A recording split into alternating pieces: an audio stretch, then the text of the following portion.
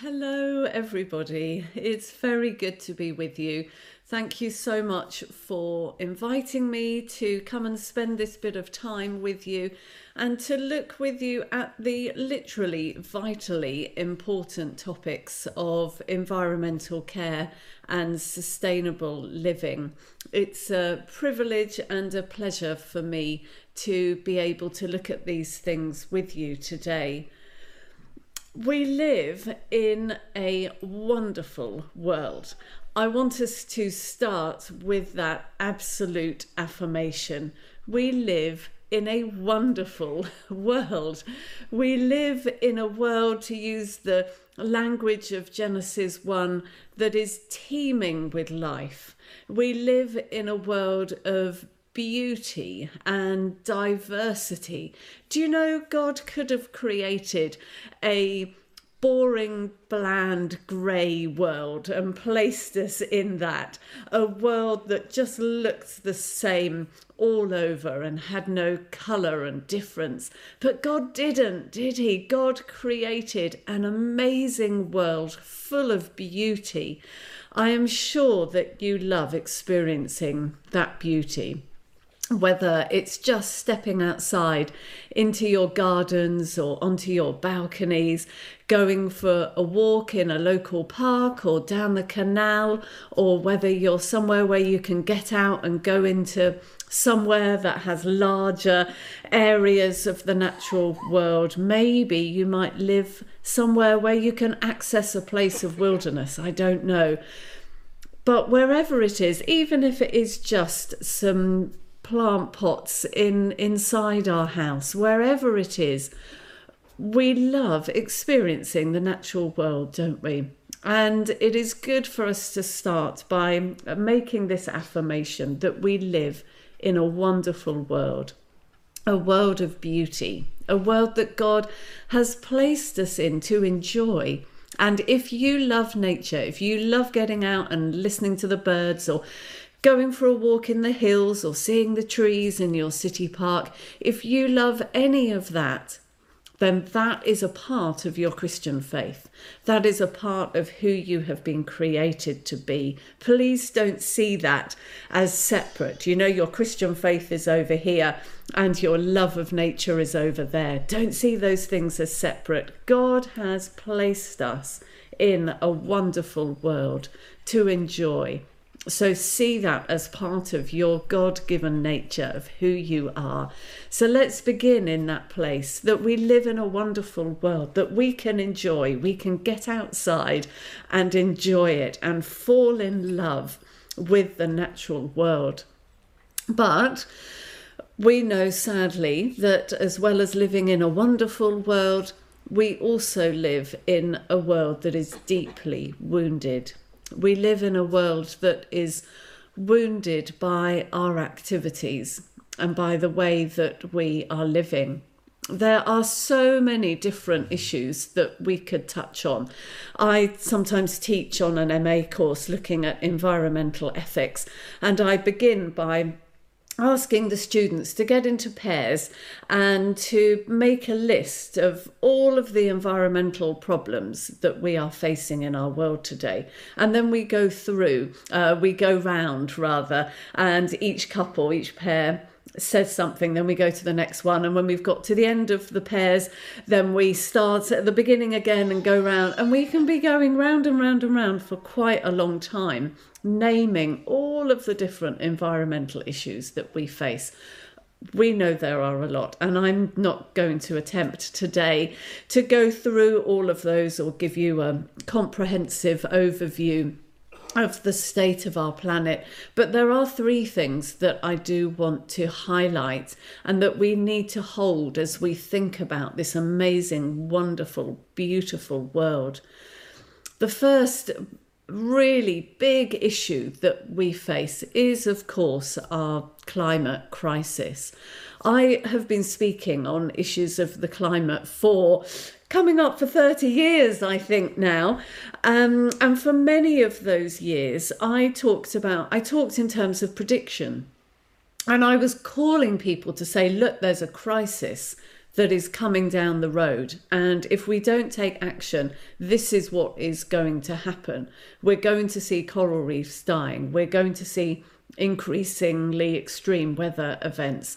We're going to see increasing floods and droughts and wildfires. We're going to see increasing numbers of environmental refugees. We're going to be seeing people pushed back into poverty, crops failing, so on and so on. Children not able to go to school because of the disruptions. So take action, because if we don't act now, this is what's going to happen. Then a few years ago, it hit me with a shock that actually I needed to change my language. All the things I had been talking about as predictions were now happening. Now, we are not heading for a climate crisis. We are in a climate crisis. And if we think we are still heading for one, that's because we're living in a very privileged position. For millions of people around the world, the climate crisis is now. And at Tearfund, we hear every day how the climate crisis is devastating the lives of people living in poverty.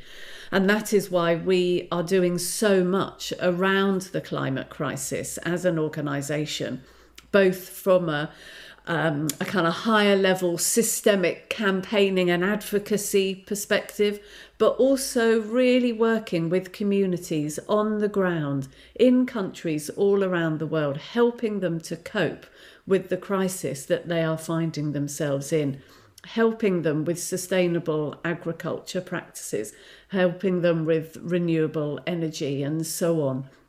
The climate crisis is directly linked to issues of poverty, and we see that at Tearfund every day. And it's an issue of justice as well. A person in Malawi will take a year to consume the amount of resources and emit the emissions that we in the UK emit in 6 days, just 6 days, to consume the same amount that a person in Malawi consumes in a year. This is a justice issue. So the climate crisis is devastating the lives of people living in poverty. Alongside that, and as part of that, we are facing biodiversity loss on an unprecedented scale, which we know is down to our human behaviour and activities. 1 in 3, a third of every amphibian and reptile species on this planet is currently at risk of extinction. 1 in 4 mammals, 25% of mammals, are at risk of extinction. From exotic creatures like the Komodo dragon through to much loved local creatures, UK creatures like the puffin, we are facing species extinction. And this is happening partly because of climate change, but actually mostly because of the way we are using and abusing, mistreating the land and the seas. And let's not forget the seas when we're talking about environmental care. So the second issue is species loss and seeing ecosystems collapsing and declining. And then the third issue that we're facing is plastic pollution. We are drowning, almost literally, we are drowning in plastic. And that is having a negative impact on ourselves, on our own health. So there's now research coming out that is showing that we have tiny plastic particles in our lungs, and we don't know the long-term impacts of that. It's having a terrible impact on marine ecosystems, and that's something we have seen a lot of, isn't it? We're all familiar with the pictures of turtles being caught up in plastic netting and albatross chicks being dead albatross chicks being cut open and finding tiny bits of plastic in them. And plastic pollution is also having an impact on the lives of people living in poverty. as they are not able to deal with the plastic. And so it builds up, causes an increase in malarial diseases, causes flooding when the waterways get clogged and then the rains come, which can lead to death, causes respiratory problems because the only way of dealing with the plastic is to burn it, and so on. So we are living in this wonderful world, but we are also living in a wonderful world that is deeply wounded through our behaviours and our actions. And the question for me is this something that as Christians we should be concerned about? I hope it's pretty obvious that it is. I know that you're listening or watching this because it's part of you thinking about why this is part of our Christian calling. And why is that? Well, again, I could give you a very long theology around that and could give you an in-depth look at the Bible, which I haven't got time for, you'll be pleased to know. So I just want to highlight 4 very simple points to you as we think about these issues from a Christian perspective. The first really comes back to that point about us living in a wonderful world. The first point is that God made this world and God loves it. God loves everything that is a part of this world, both human and wider than human. And coming back to that point of us not seeing our Christian faith as separate to our love of nature, as Christians, as people of the scriptures, we affirm that we worship a creator, God. This world has been created by God. It's not something that God kind of thought of on an off day when God couldn't think of anything else. This isn't God's second best. This isn't something that God looks at and thinks, oh, that will do for the time being until I can think of something better. Do you know, God made this world. God poured God's self into this world. This world comes from God's breath. God spoke. The breath of God spoke this world into existence. Somehow, in a way that we don't understand, this world comes from the very being of God. And therefore, it is inherently valuable and precious in God's eyes, not only because of what it can give to us as humans, but because it comes from the God who we worship. And God affirms that this world is very good. It's fantastic. This isn't a world that is inferior. This is a world that God loves. Colossians 1:15-20 has those amazing words in it, and it affirms that this world has been created by Jesus and for Jesus and in Jesus and through Jesus, almost as if this world was a present a gift from the Father to the Son. Jesus is deeply involved in this world, and the scriptures all the way through show us how intimately involved with the world our God is.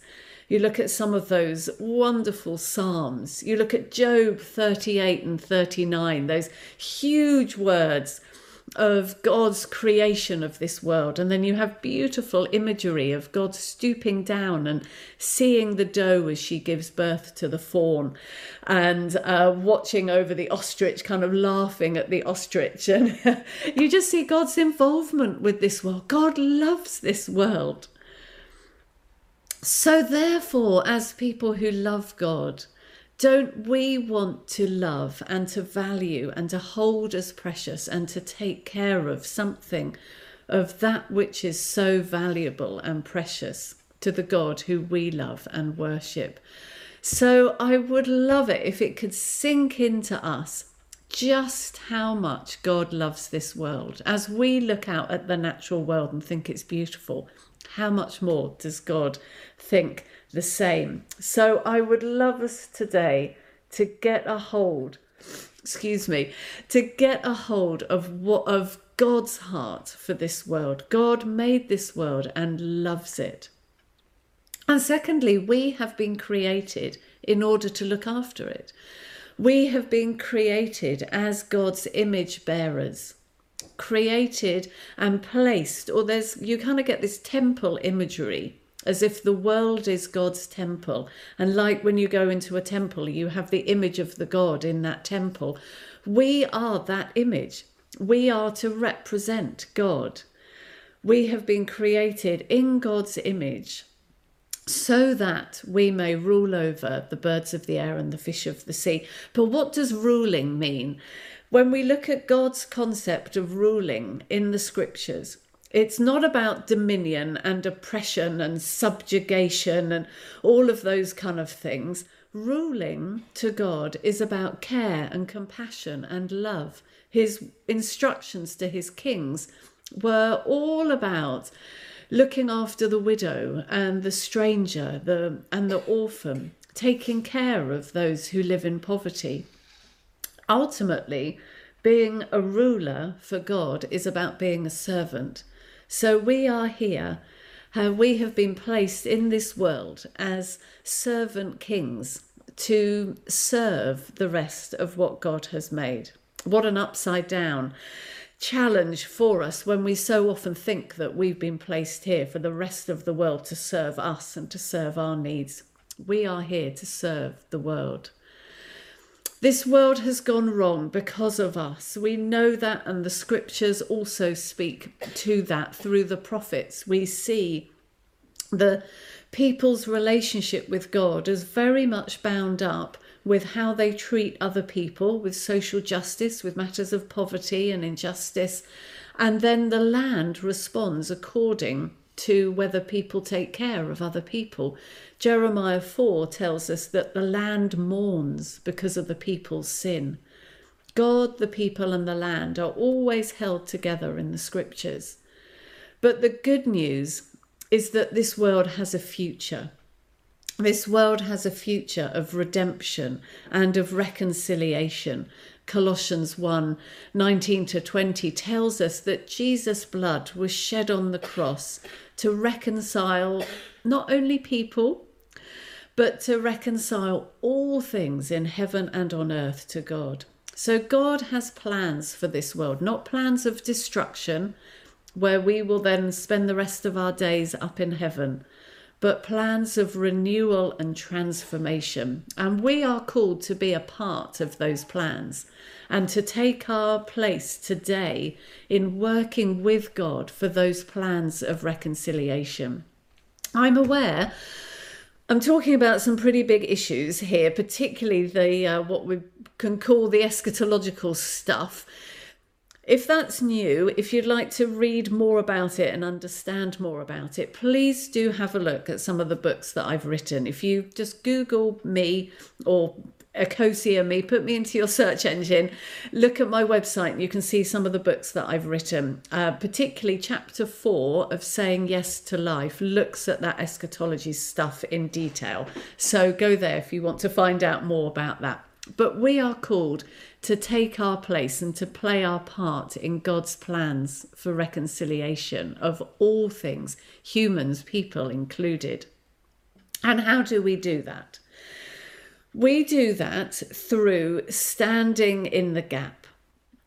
We stand in the gap between this wonderful but broken, wounded world that we live in today and our hopes for the future of a renewed, transformed heaven and earth. And we stand in the gap as followers and worshippers of Jesus by giving, acting and praying. Let's give. Let's use our money to bless this world and to bless people living in poverty.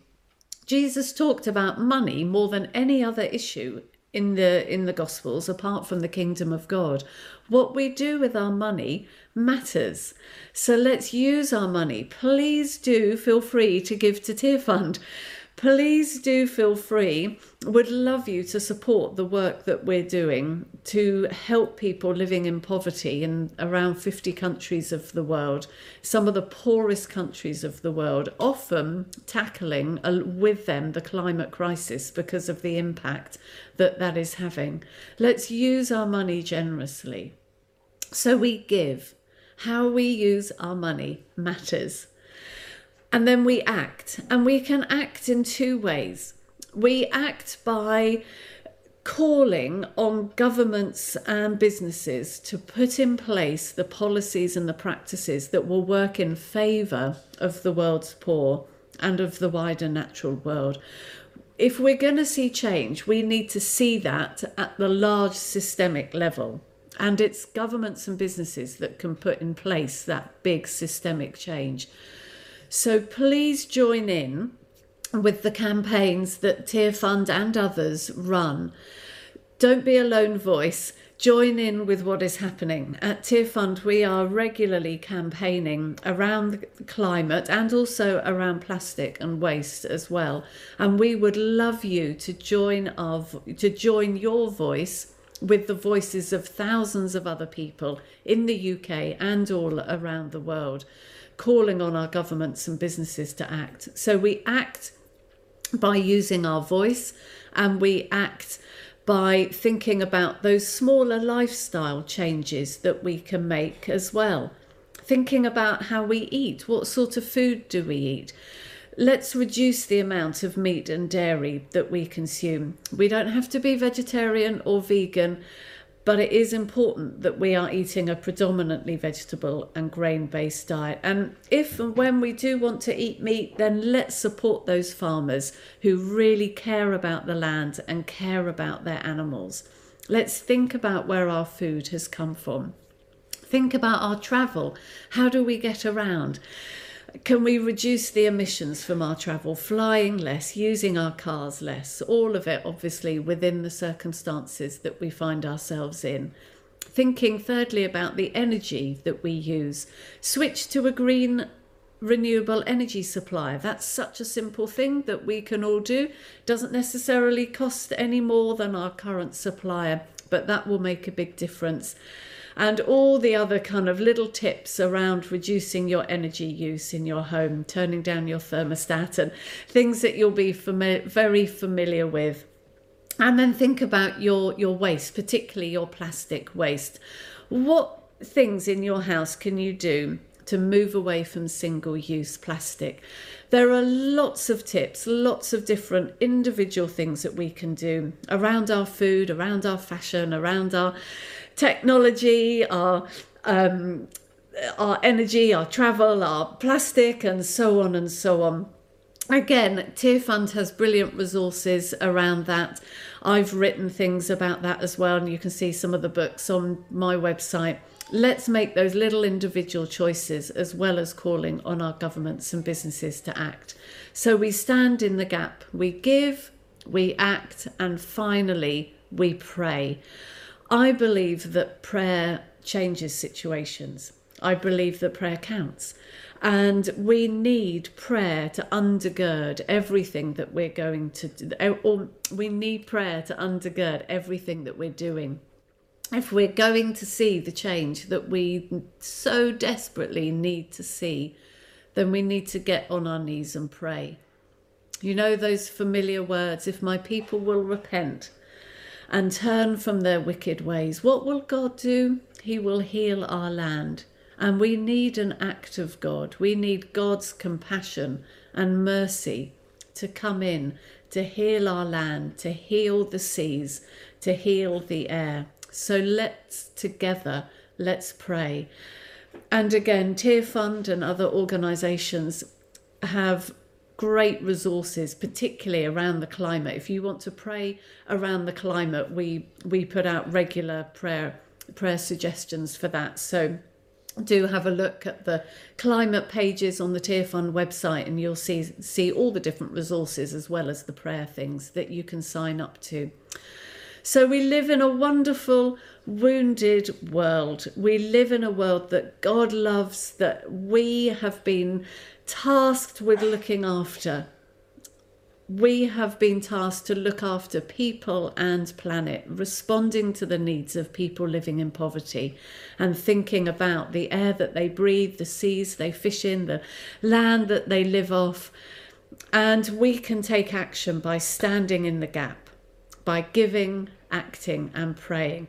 Let us do that together. Let's be a movement of Jesus followers who pick up on that calling to be representing God, the Trinitarian God, into this world that we live in. Bless you. I hope that's been helpful, and every blessing on you as you think these things through further in your church and in your own lives.